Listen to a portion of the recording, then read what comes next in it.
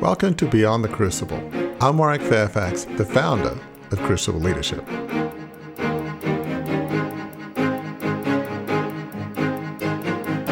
Consider the things that are very important to you in your life and focus on those.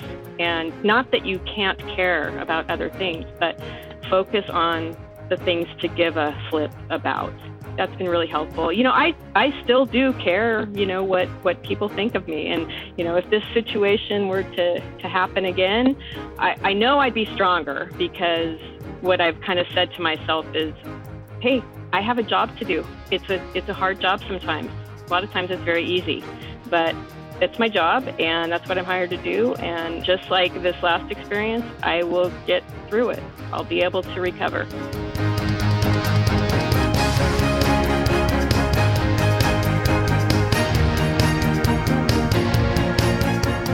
Benjamin Franklin once said, "It takes many good deeds to build a good reputation, and only one bad one to lose it." But what do you do when it's someone else's deeds and words that chip away at what you're known for publicly?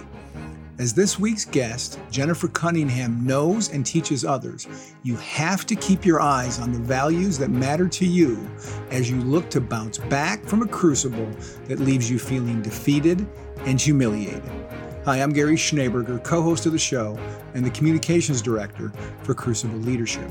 Give a listen now as Jennifer discusses with Warwick the hits her reputation took at work and how she is applying the lessons she learned from that painful experience to help others repair their good name when it's been tarnished.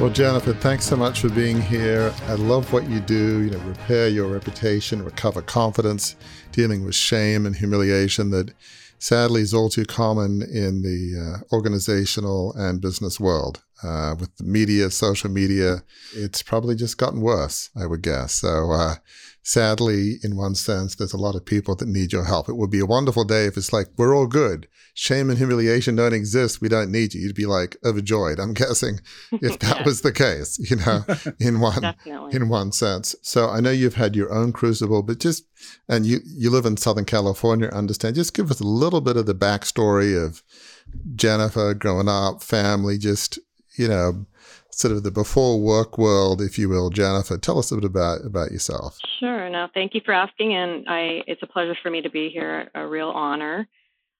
So pretty typical background. My dad was a school teacher and my mother, she worked in the aerospace industry. I have 3 siblings and grew up in kind of a normal neighborhood, pretty good, upbringing, played a lot outside and had some, early on had some teasing issues. I was a little chubby and I wore glasses and I got teased a little bit. But all of those things kind of helped my resilience, I think. And then kind of, my way and graduated high school, college, all of that, and got my first degree in behavioral science. And then I went on to get higher education in conflict management and counseling. I'm married and I have no children. I have a dog, so he's kind of my baby.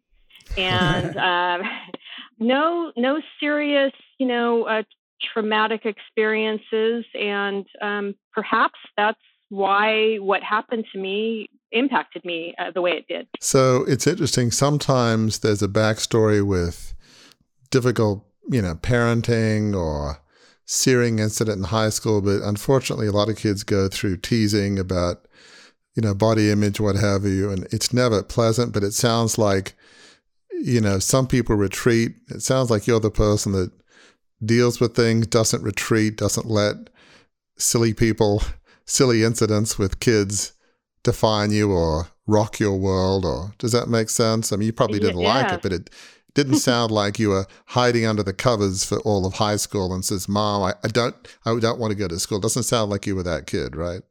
No, from an early age, there's something innate about me and my personality, and I don't want to trivialize what I'm going to say, but I have to be happy. I don't mean 24 hours a day, but I Sure. have to have that peace of mind in my life. I can't be sad or unhappy. I just couldn't live that way. Would you say you're the kind of person that you don't let things get you down? Like, it's like, it was unpleasant, but got to find a way to move on. And I'm certainly not going to sit here and sulk and be unhappy. It's like, life's good. Let's get out there and play and enjoy and be with nice friends, and that kind of attitude to life. Yeah, I think that's part of my process. When something happens, I do feel it. I do feel a sting, and there may be a period of time where I, kind of retreat and assess things. But once I kind of give myself that space to sulk, then I just get right back into it. I start, reading or meditating or doing something to help myself. It's just my nature. You're not somebody I don't mean to be graphic, but you're not somebody that stays in victim mode and feels sorry for yourself. It's like, that's just not your way. It doesn't mean it's fair or right, but you're not going to sit there and be a victim, if you will. I'm definitely an action taker. I move to make myself feel better and get back to being the happy person that I like to be, and I guess everyone around me likes to see. Well, that's great. So it's so fascinating. Before this incident happened, which we'll get to, you mentioned you got a degree in counseling and organizational behavior. And what led you to do that? I mean, what motivated you to say, boy, I really want to study this? So, I've always been kind of fascinated with human behavior. So that was kind of, my bachelor's degree. I thought at that time I would be a psychologist. And then, I put myself through school. I worked full time. I didn't take out any loans or anything. So the idea of getting however many thousand hours you have to get to be a licensed psychologist kind of went by the wayside. Mm-hmm. But I always worked in kind of helping fields. I worked, I worked in the jail system for a while. I've kind of always been a community educator, and then I found myself working in higher education, mostly for the bulk of my career as a career counselor. So helping students with resume prep and interviewing and finding a job and being successful on the job. And then when I was in that role, one of the benefits of working at the university that I worked at was that you could take classes free of charge. And I'm always about trying to get value out of a situation. So I said, okay, well, I'll get a second master's degree in counseling. And that time the motivation was that it could advance my career in higher education. And I was going to also get licensed at that point to be in California, what they call a marriage and family therapist. And again, I was at a time in my life and age where I kind of didn't want to go do the hours that I needed to do without making an income. So I stayed in my job, and then I just used the background to launch me into other areas. So interesting. You've always had this desire to help people, and you mentioned everything in conflict management and counseling and higher education, maybe altruistic. Not everybody wants to help people, but sounds like that's just in your DNA, I'm sure, from the earliest, which is wonderful. So with this as a background, you had a crucible experience at a university situation. So why don't you, and obviously I know with HR and all, there are certain legal things you can't get into, but just in your own words, talk about that incident and how that sort of did seem to be a turning point in your life, if you will. So, describe it in your own words. So as I mentioned, I was working as a career counselor, and I had been in that role for about 8 years and really a beloved staff member at the university. Students, I have a whole, lunchbox full of thank you notes from students that I've helped, which is really rewarding. And then I kind of accomplished what I could in that role. And at the time, they needed someone to step into another position that aligned with my background. And in that position, I was really involved in making very unpopular decisions. There was usually two parties, and one party would be happy with the outcome and the other party generally wasn't. So in that role, I had to make some decisions. And what happened was, I think a group of students maybe that were I don't know this for fact, but maybe that were bolstered by some faculty who considered themselves kind of activists.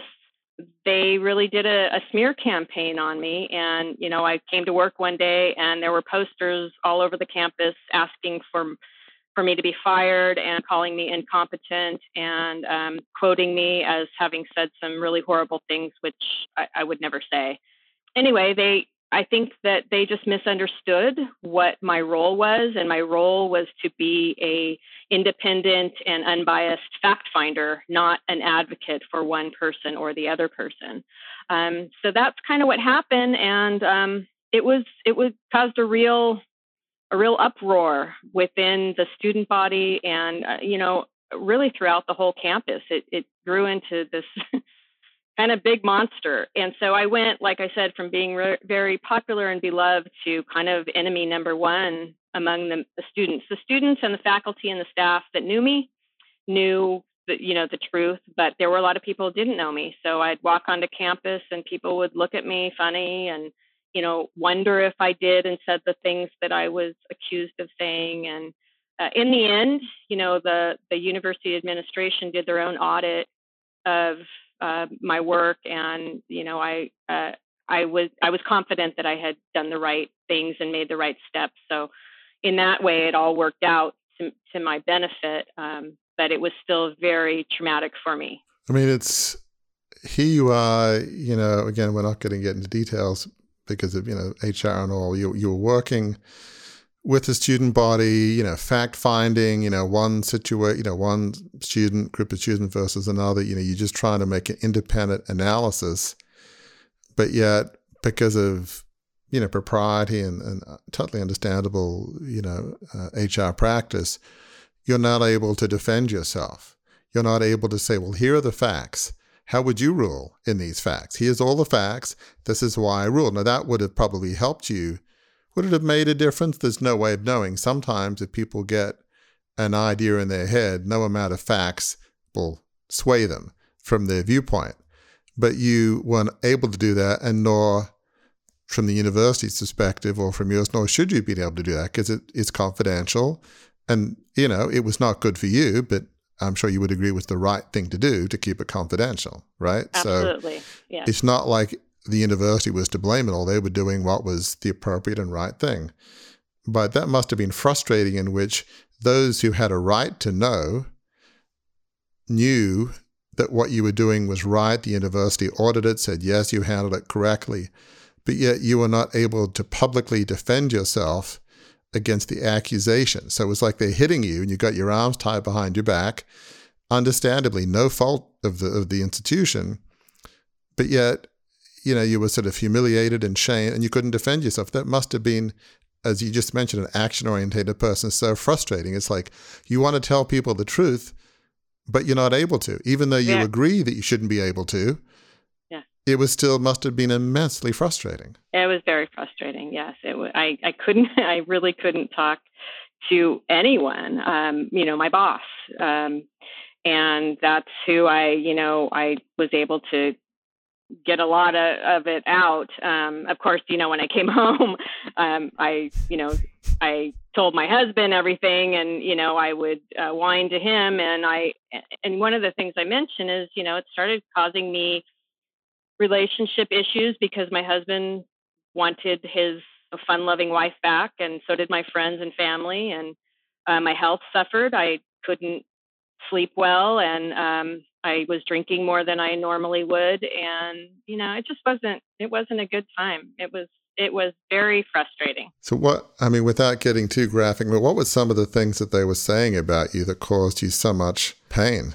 Mostly that I was incompetent, that I didn't know what my job was, which was just so ridiculous because I knew exactly what my job was.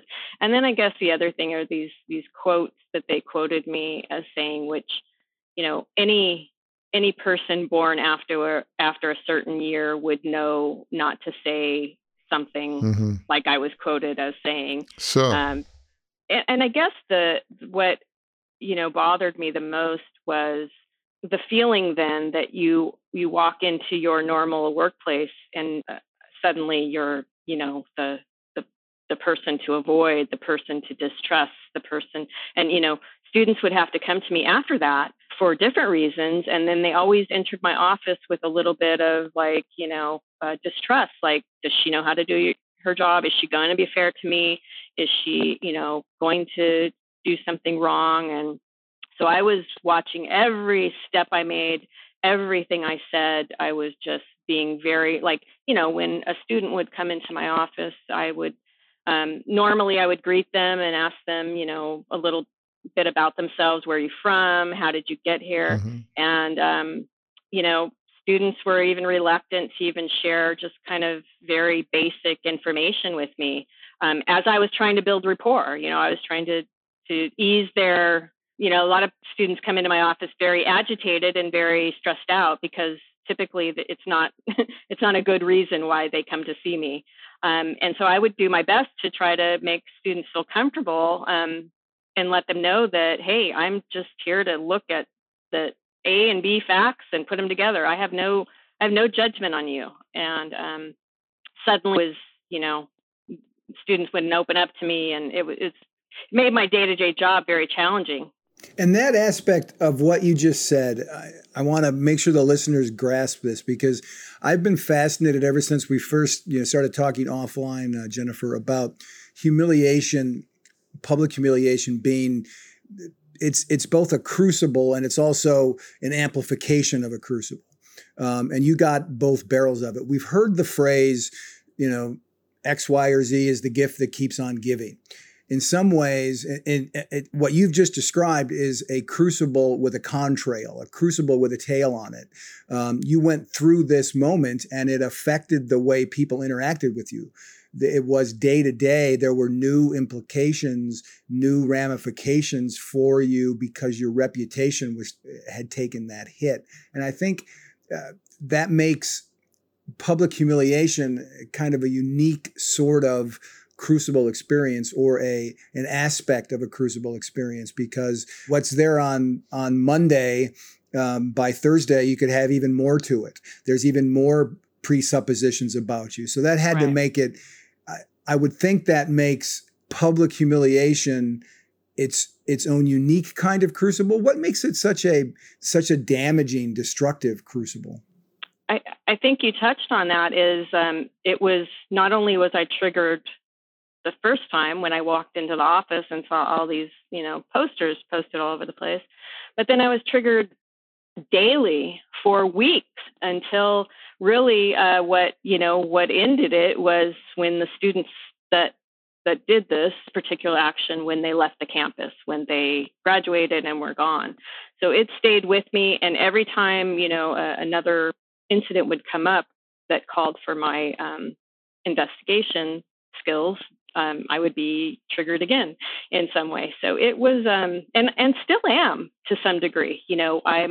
I'm much more, confident and kind of let it roll a little bit more now, because I partly because I've listened to so many people's stories, and I think, wow, what I went through in comparison is really nothing compared to what some people have gone through in their lives. And it helps me put that in perspective. I think, the result probably were the same because it's a shock to your system, but, some people have greater resilience than others. And so I don't want to discount anybody's experience, but kind of comparing mine to some other people's were, it helped in a way.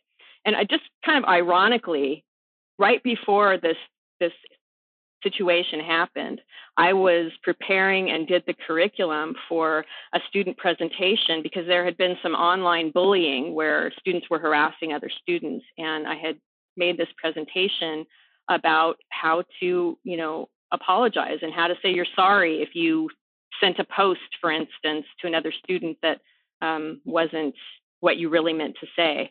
And so I was kind of going through my own, my own course, my own live course as this was, going on. So it was a really interesting time. I just wonder as I'm listening, and obviously listeners know I have some experience with shame and humiliation. So in my own story in the 150-year-old family newspaper business, and terrible headlines and editorial cartoons, but I wonder if part of it is you have this image of yourself as being a fair fact finder. You're not here to judge, you're here to assess the situation and let the facts be what they may and appropriate consequences. So for somebody to see you as some hatchet person with an agenda or some persona that's 180 degrees from who you are, and again, you couldn't defend yourself, that had to have hurt. It's like, I'm not who you think I am. I'm not this scary hatchet person out to torpedo your academic career. Absolutely. I'm just here to find the facts. I'm not judge. I'm not jury. I just find facts. I'm not the executioner here. I don't have this black hat and this big guillotine or something. I'm not here to hurt you. Was that part of kind of that persona thing you were going through? Yeah, exactly. And not only was I not the hatchet person, I prided myself, in my prior role of being the caregiver. The students would come to me and I would take such care with them and in really trying to drill down on what it is they wanted to do with their lives before they left the university, and spent so much time uncovering what that really meant in terms of a career. And, in retrospect, I don't know, maybe it wasn't the best move for me to move into this other role, but then it kind of, propelled my life in a different direction that has turned out okay too. But exactly what you say. I'm here to help you get through this situation. And, these students have a lot to lose, many of them, because sometimes they get sent home and I know the impact of the decisions that I make. So I take it very seriously. But obviously you understand, and they should, that there's consequences of our actions. If Absolutely. We choose to act in ways that are hurtful to other students or to ourselves, there are consequences, and people have to take responsibility for their actions. You're not here to judge, but when you think of yourself as a caring person who's there to help, and some are viewing you as this hatchet person that, Jennifer Cunningham, she revels in students' misery. She's there to kind of just make people just be in pain, or whatever people are twisting. And it's like, that's not me. That's not me. So obviously, how did you get beyond that? Because it's, okay, the students left, but there are still lingering perceptions. It's like with me and the whole $2 billion takeover debacle. That happened in like 1990 when the company went under. Well, there aren't too many journalists. There's some journalists still around, however many 30 years later, but even the younger ones, they go do the research in the archives, which is all online. And so their perception is they inherit the perceptions of generations of journalists. It's like, oh my gosh, does it ever die? I mean, just by one way of example, just the other days, I've got a book coming out in October, and I have, you want a free chapter, it's all part of the promotion, which you do. I have a great team. And so they got the free chapter, signed up, and there was this gossip column article probably within the last week. And, they talk about me being in exile in America and all that. And, Warwick will tell you his story for a price. It's like, who sells their book for nothing? I mean, come on, really? I mean, and it was just snarky stuff. And yeah, did I mind? Yes, I minded. Now, I'm a big boy. A few days went by and I got over it. Does it irritate me? Yes, of course it does. But it's like, oh my gosh, will this image will they ever cut me a break? And in the case of Australian journalists, the outers, probably no. They will never cut me a slack, and I perpetually will be 26 years old and this young, naive kid that could have had it all and was impatient and blew the whole family legacy, and a little simplistic, but yeah, it's like, oh my gosh, can you stop doing this? But it's like, no, they'll still do the stupid, snarky stuff. So one of the parts that was interesting about that experience, based on what you were saying earlier, Jennifer, you used the word triggered. That there were certain things that happen that when they happen again can trigger. And Warwick, I watched you In fact, I'm the one who discovered the article when it came out, and I withheld it a day because you had a day where you got some not great news in certain areas, and I didn't want to hit you with, and at the end of the day, here's another bit of bad news. But there was a bit there in that article. They did an editorial cartoon, the first one probably done on you or that you've seen in more than 30 years. And I knew that was going to trigger you. That was going to not be something that you enjoyed. And that is powerful evidence of the impact that being publicly humiliated can have. What is, and I don't want to dwell too much on this, I want to get back to you, Jennifer, but just in terms of triggering, it's like, it sounds weird to say this, but I pride myself a little bit like you on being a caring person. I'm here to help people. I've even told my publisher, I don't care whether this book sells 1 or 10,000. I'm going to do my level best to make it successful. But it's not about money. It's about helping people come back from failure and setback to live a fulfilling life, what we call a life of significance, a life on purpose dedicated to serving others. So it's like when they start saying, oh, he'll do it for a price, it's like that gets at the heart of my own persona, because that's not why I'm doing it. And so it's like, really? So that's when it really irritates, right? Like with you, when they accuse you of being this uncaring hatchet person, it's like, but that's not who I am. But anyway, so getting back to you.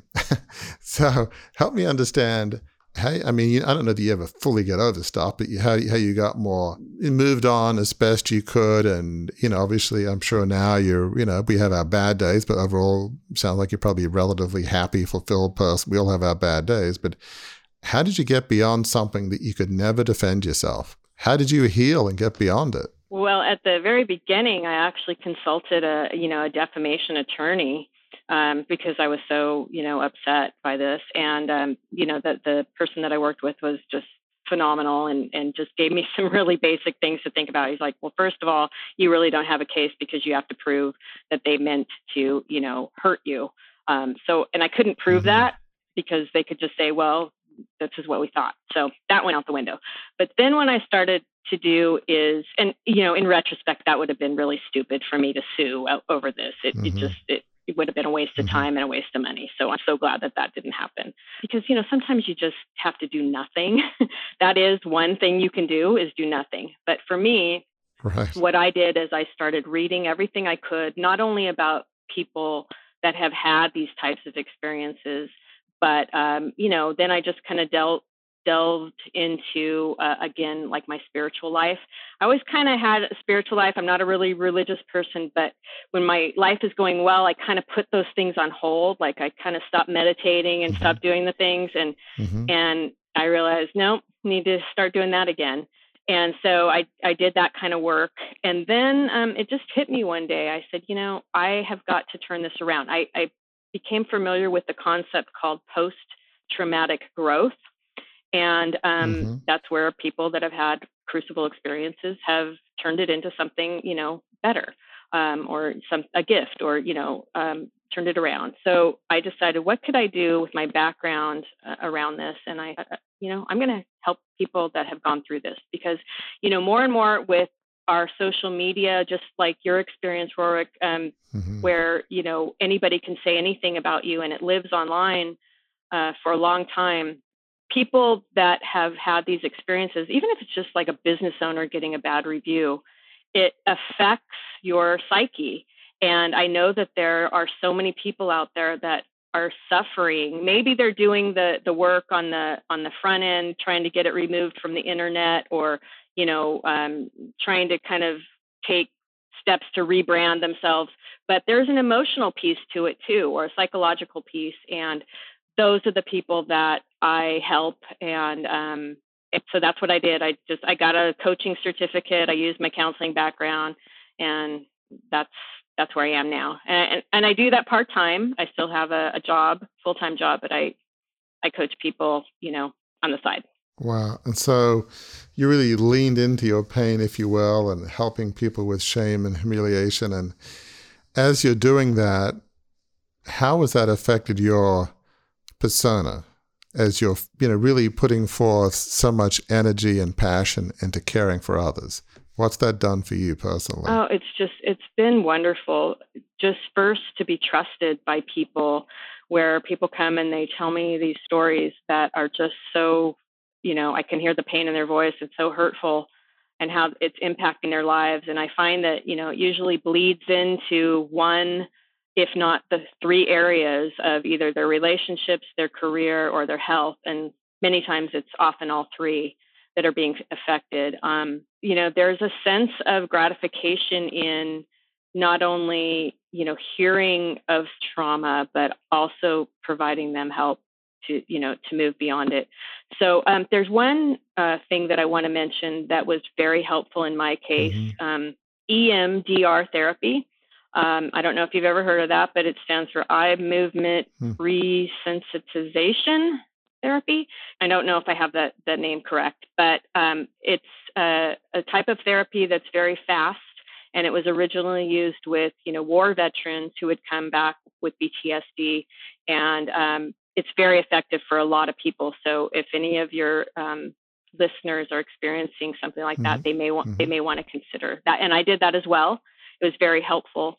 So I'm sorry, I kind of drew a blank on what that question was. I kind of went off into la la land there. No. Just kind of how what you when you're helping people, how that affected your own healing process. It sounded like it did, and certainly in my case is just writing this book, and which was pretty painful. In your case, look, I wasn't there, but as far as I can see, you didn't really do anything wrong.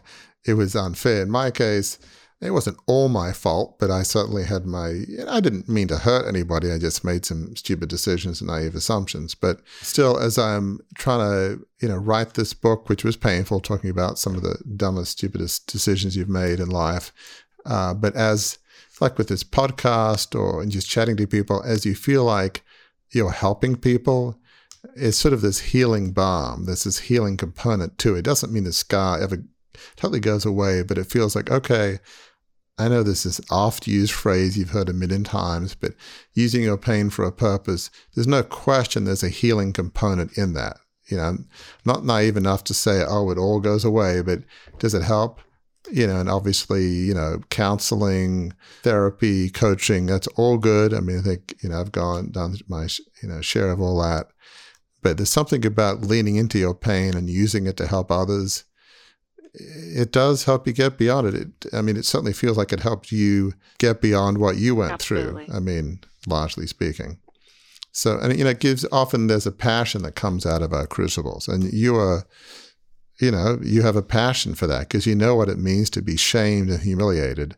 So one of the things I'm just curious about to get your thoughts on, one of the things I talk quite a bit about is, which is easier said than done, is, not seeing your sense of self, your inner persona, tied to what other people think of you. It's very easy to say this. I realize this. Probably any good psychologist or spiritual teacher would say that. Certainly from my Christian faith perspective, that's obviously, from a faith perspective, it's more, you're loved unconditionally by God, and therefore it doesn't really matter what other people think, and easy to say, tough to live.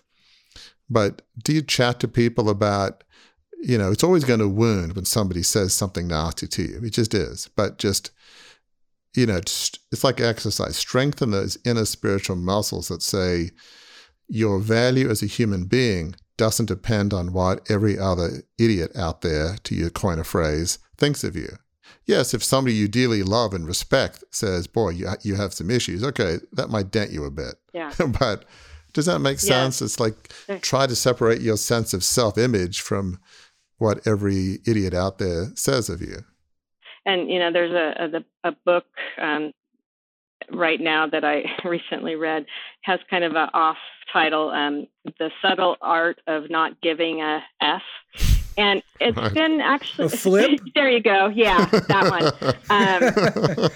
It's a 4-letter word, flip. So, and it's a very startling title, but there's some really good little gems of wisdom in there. And basically, the gist of it is, consider the things that are very important to you in your life, and focus on those. And not that you can't care about other things, but focus on the things to give a flip about. That's been really helpful. I still do care, what people think of me. And, if this situation were to happen again, I know I'd be stronger, because what I've kind of said to myself is, hey, I have a job to do. It's a hard job sometimes. A lot of times it's very easy, but it's my job and that's what I'm hired to do. And just like this last experience, I will get through it. I'll be able to recover. Well, I think it's a bit like exercise. So, when that thing happened a week or so ago, yeah, I didn't like it, but you sort of go through it, whether, it's meditation, prayer, chatting to my wife, some close friends, and it says, boy, this is irritating. And it's like, I think I'm actually helping people. And, really, you can hear what Warwick's story for a price, and there were other snarky things like he talks about failure. Well, he has a lot of experience with that, doesn't he? I mean, just every little thing. It's just the snarky stuff like, okay, you know what? And they probably weren't journalists back when this was happening, but there are some people that love, I wouldn't say causing others pain, but just being snarky for the sake of it. Their job is to write stuff just to be snarky, just because maybe snark sells. I don't know. Definitely. And it's true. It's true in this day and age. And this is one of the things that I wanted to ask you about, Jennifer, is that the art of humiliation is easier thanks to the science of social media, right? I mean, the fact that this was an Australian newspaper that has an online presence, and I got an alert because it said Warwick Fairfax, and that's my job to find out stories about Warwick. I mean, it's a lot easier. It's easier for the mob to gather online than it is on person, right? So that amplifies this. That amplifies this to quote Spinal Tap 11, doesn't it? It's so true. I mean, that's one of the concepts I remember from one of my early psychology classes. They were talking about, war, and how, back in the old days, people would stab each other or beat each other up, face to face and hand-to-hand combat. And then when we started, getting further away with bullets and arrows, and, it kind of went out, lots more killing can happen because you're not looking that person in the eye. And I kind of use that as a metaphor for, social media, where you're just behind this shield. But there's a lot of regret that can happen from social media, and a lot of really horrible things. There's another great book by John Ronson, So You've Been Publicly Humiliated. I don't know if you've read that book, but I have, yeah. Some really bad story. And this is, at the forefront of social media. And I always think of Monica Lewinsky. And, she is my hero in so many ways, not because of what she did, but who she became, and her resilience when she had this experience at such a tender age in her life, that for many women would have just done them under. They would have taken their own lives. So I really just admire her and what she's done. And it's hard to change that persona. You follow it probably closer than I do, but it seems like there are some women's groups, some advocates that said, you know what, maybe we didn't give her enough of a fair hearing. And so which is nice, but that persona, boy, my gosh, it's hard to change. Yeah. But one of the questions I have in all this is, when you're working with folks you're counseling and coaching, just the role of forgiveness. Because I know for me, look, I've had, whether it's my own family, when you have a wealthy family, there's always interesting dynamics and stuff that goes on. Or forgiving people that, I had some advisors that probably weren't the best. I probably have a list of people that I've had to exercise that muscle with. But talk about the role of forgiveness as you're counseling folks in being able to move on from shame and humiliation. So huge. And I think a lot of times when people hear forgiveness, they think, oh, so I just let that person off the hook. They did this horrible thing to me. Okay, everything's better. It's for you. It's for the person who's been wounded. Right. And there's this great exercise that I give to some of my clients where I have them write a forgiveness letter in the voice of their transgressor, saying all the things that they wish they would have said, So it's reversing the roles, that people get so much value out of that exercise, because it's just taking a completely different perspective, and it really, heals. It's inner healing. but it's so important. Oh, I agree. One of the things we talk a lot about here is, and I'm sure you do as well, the difference between forgiveness and condoning a specific action. Like, let's just make it extreme. And we've had, sadly, a fair few people that have suffered abuse from, father or mother. And, things that you could say, well, that's about as unforgivable as you could get, depending on the severity of it. But yet, it doesn't mean condoning. It doesn't mean there aren't legal consequences, and there should be. But as you say, forgiving is for you, because lack of forgiveness, as we put it puts you in your own prison, or you're drinking poison. It's like it doesn't mean it's okay. It doesn't mean that you shouldn't, for safety reasons, distance yourself. There's all things that are appropriate and sensible. But it's, you're right. Forgiveness is for you. You've got to be able to move on. You obviously had to forgive those students that were spreading things that weren't true. Now, in the reality, I find is very few people apologize for anything. We live in an age where it's double down, triple down, and nobody apologizes, whether it's in politics or anything else. It's the age of no apology. So it's always nice to hear, gee, I'm sorry, Jennifer, what I did was wrong. Please forgive me. That would be such a blessing. But the reality is people tend not to do that. So it's a lot harder to forgive when and there's wisdom as to when you go to somebody and confront them and ask them to apologize. And that's a wisdom call. Everybody has to make their own call. But it's often the case, more often the case than it is not, that you have to forgive when there's no apology. And that's tough. But yet it's vital for you. You have to say, look, it's not because they deserve it. I deserve it. You probably have given that talk a million times. Right, to your clients. It's for your own inner peace. And I think with my incident, it could have been, Warwick, that the people that did this really thought they were doing the right thing.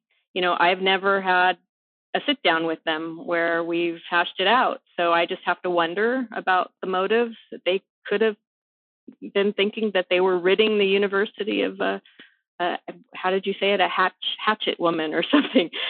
Who knows? Well, and that's right. And some, young people, they don't always reason as carefully as, after you've had a few decades of life. It's part of maturing and growing. So sometimes it's very careful, detailed thought. Sometimes it's just not. It's just react and off we go, So as you're kind of dealing with folks with humiliation and shame, and what are some of the top things that you try and do? I mean, some key principles that you have. So I have a little. If your listeners go to my website, I have a free guide, 6 strategies to gathering confidence after crisis, and there's some tips there. And let me step in and do my co-host responsibilities and say that website is? reputationrepaircoach.com. Excellent. Thank you. Sorry to interrupt. I just wanted to make sure people knew where to go. And there's some tips in there, but I think the first thing is talking about it. So whether that means to a trusted friend, to a therapist, to a coach, to someone else who has, someone you trust, but you don't want to stay there too long. You want to talk about it, but then you got to move. You got to take some action to heal. Obviously, writing about things, writing about your situation, getting it all out on paper, that can be helpful. Trying to reframe it. Was there something that I was to learn here? Was there something that I didn't see? Is there a different way I can look at this? That can be helpful as well. Those activities around forgiveness are always important too. That's the type of thing with forgiveness. That's the kind of thing I would get into a little bit more with somebody, in a session. But there's some really helpful tips in the guide. And I say get the help wherever you can, whatever feels comfortable for you. Again, whether that's a therapist, EMDR therapy, a coach, clergy, wherever you find your sense of, peace in your life is where you want to go. And reading and researching. Yeah. Reading and researching. Yeah. I think probably people who've never been through it underestimate the severity. I mean, when you use post-traumatic growth, I love that concept, it implies that there was PTSD potential, right? And do you find that that is common amongst the folks that you work with? It's not just like this little speed bump.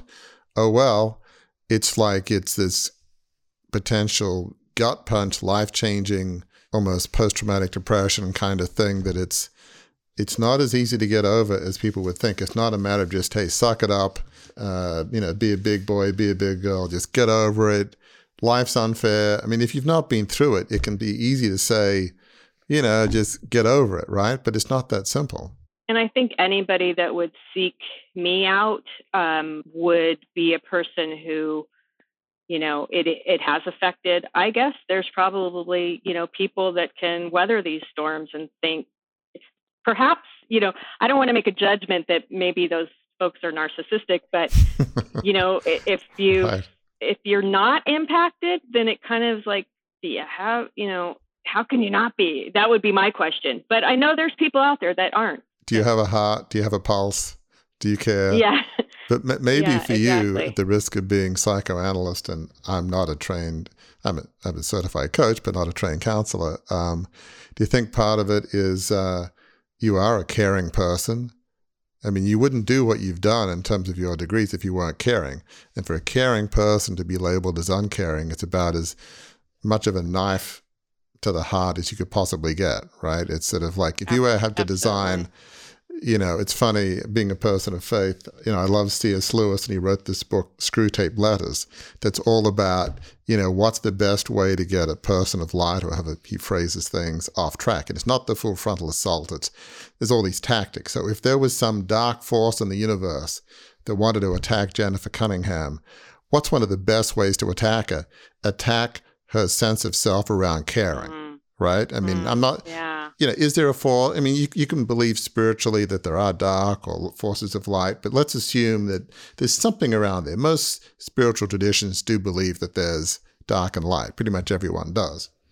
So do you ever think about like, gosh, if they had to design something to really derail me, they did a good job on this one. I mean, it's attacking my sense of self, and they're preventing me from striking back. I mean, it was effective kind of deal, Oh, yeah. Yeah, it's so true.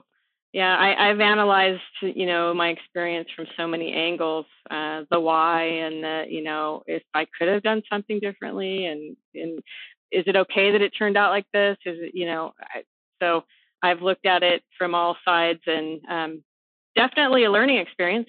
A couple of things is we talk a lot here about learning the lessons of a crucible, and sometimes there are lessons to learn. In my case, there were lots because it was largely my own fault. Sometimes there are no easy lessons, but it's easy for me to play the what if game again without getting into all the details. What if I talked to other family members? Maybe we could have changed management. What if this? What if that? I'm sure you could play out what ifs. The problem with the what ifs is you never get to try them, and it might have been better, or it might not have been, but you never know. And that's one of the things I'm guessing you talk to your clients. Lessons learned is good, but the ruminating for months and years on the what ifs that you never get to try is not that productive because it's unanswerable, right? How do you know if the what ifs would have worked because you don't get to play it out? So at a certain point, you got to let go of what if. And, there's people out there too that would have an experience like this, maybe just as minor as mine was, that would take their own life. They would not seek help, or they would not get the help they need. And so this can be very devastating. People move their families clear across the country to get away from their reputations. People make some drastic moves in their lives to redeem themselves. Sometimes it never happens. And just one quick thing on this, because I know time is getting short. You said, well, as little as me. See, that I don't think what you went through was little at all. It was devastating. I mean, that was just horrendous. So, for instance, I've said the same thing as you just said. I could say, well, I lost $2 million, a lot of money, but it wasn't like I was out on the street. I've been married to my wife for like 32 years. I have a wonderful family. It's not like life was over, but I've said that to people. And I remember I said it early on in our podcast to a Navy SEAL who was paralyzed he actually lives in Southern California. He was paralyzed in a training accident. I said, look, what I went through is nothing compared to what you went through. You were paralyzed. And he said, your worst day is your worst day. It's not like a competition. I can't tell you how many people, pretty much everybody I've ever said this to on the podcast, and I don't always say it, every single one has said, you know what? It's not a comparison. If it's, does that make sense? It's just so easy. Yeah. I'm sure your clients say, oh, what I went through is nothing compared to what you went through, Jennifer, right? Yeah. But yet it's still, true. It's painful to you. It's not a competition of who's had the biggest shame. Oh, only thousands of people knew about your humiliation. Somebody else, maybe millions know about, like Monica Lewinsky. Right. You could say, well, if you were talking to her, I don't think Monica would say to you, Jennifer, oh, what you went through is nothing compared to me. I can't imagine she wouldn't say that, would she? I don't know, but I can't imagine she would. She'd say that was terrible what you went through. That sound that you heard, listener, was the sound of the captain turning on the fasten seatbelt sign, indicating that we have begun our descent. I'm going on longer than I normally do, which means that we're going to have to bring the plane in for a landing soon. But before we do that, I'd be remiss if I did not give you a chance, Jennifer, to tell listeners about how they can find you and what they can find of you and your services online. Oh, thank you. Thank you for that. So website, reputationrepaircoach.com, basically my bio, my story, a free gift is available there. And, what I offer is a coaching session package. I find that anything less than 6 sessions doesn't really do it for this particular subject. If you get the free guide, you are part of my email list. I don't spam people. I don't bombard you. But if there's something of value that I'm doing, then I like to make people aware of that. As you could tell, hopefully from this interview, I'm very passionate and engaged. Passion is such an overused term, but I'm very engaged in this issue. It's really my life's mission right now. So I love helping people, and I can help you if you're suffering. And before I throw it back to you, Warwick, there's something that Jennifer said when we first talked offline that fits exactly like puzzle pieces with what you just said, Jennifer. And that's this, that you didn't go into business for yourself. And you indicated it's still a part-time thing. You're trying to grow that business. You didn't do this to make money. You did it to help people. And that's the very definition, right, Warwick, of what we say about a life of significance, a life on purpose, dedicated to serving others. That's what makes Jennifer such a perfect fit for us, a bullseye for us as a guest, right? Absolutely. You're all about caring for others and helping them come back from what you went through. I mean, there's no question. So just maybe a final question. As you're dealing with folks that have gone through devastating public humiliation, shame, what's kind of a word of hope that you would give to those folks? There's a really great quote that I am reminded of by a man named, I'm forgetting his name, but he produced the documentary Just Mercy. And we're not the worst thing we've ever done or the worst thing that's ever happened to us. That gives me peace to remember that. And I hope it does for you and your listeners too. I'm trying to look up who did Just Mercy and I can't find it. Brian Stevenson. Brian Stevenson. I just found it. There you go. Yeah. Yeah. Well done. That's awesome. Well, I believe that sound that you just heard, listener, was the plane landing on the ground. This is talk about reputation management, Jennifer. I used to say in the first perhaps 25 episodes of the show, and this is now we're in our late 70s of the show. I used to say when it was time to land the plane, I would say the guys are on the runway with those flashlights. And my wife, after hearing me say this through COVID, working from home about 24 times, said, they wouldn't do that when the plane's about to land because they'd hit the people with the plane. I was like, oh, that's right. That's parking the plane. That's take-up. Yeah. Yeah. So the plane has landed without people with flashlights. And there's some takeaways, listener, that I want to give you from today's episode with Jennifer Cunningham. I'm going to repeat some of the things that she said because she has 5 really strong takeaways that she talks to her clients about how to move beyond their crucible and the public humiliation that either is their crucible or comes attached to their crucible. One, as she said, is talk about it, but don't live there. Don't talk about it for too long. Talk about it, get it out, have it be therapeutic, but at some point, then move on beyond it. 2, write about it because getting it down on paper allows for new space. I love that phrase. It allows for new space. If you get it out of your head, out of your fingers, onto a keyboard, onto a piece of paper, it gets it out so that there's new space for you to have new thoughts. Fantastic tip. 3rd tip, read about it. Understand how other people have persevered. She mentioned on the show in this interview a couple of people. Take a look at that documentary she mentioned. Look at some books by some of the folks that she talked to find out how other people have persevered. And in the world of moving beyond your crucible, I'm not a big fan of saying it's okay to plagiarize, but it is okay to plagiarize in the world of overcoming your crucible. Find out what worked for other people and apply that to yourself because that will help you. A 4th thing you can do, listener, is reframe it. Is there a silver lining in what happened? So many of the guests that we've talked to on the show have found the lessons from their crucibles. What was trying to be taught them? What did they need to learn from that? And that is a key learning to help them move beyond. And then the last thing, which I think is an important, not just in the midst of crucible times, but every morning, this is a great thing to do, or every evening, this is a great thing to do. And the 5th point that Jennifer makes is take inventory of your gratitude. What are your greatest achievements and what are your greatest blessings? Focus on those things because those things will help create new brain space for you as you move forward beyond what it is that you have been facing. So, listeners, until the next time we are together, please remember this. As was discussed here, Jennifer's crucible experience was painful. Warwick's was painful.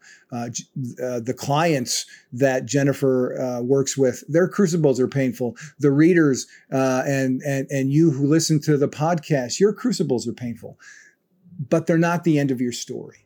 If you do indeed find ways to find the silver linings, find ways to find the learnings in the midst of your crucibles and learn the lessons of them and apply those lessons to your life as you move forward, as you move, as the show is called, beyond your crucible. Far from being the end of your story, the crucibles that you experience can be the beginning of a new chapter in your story. And here's the best news of all. That new chapter in your story can be the best chapter in your story because where it leads you to is a life of significance.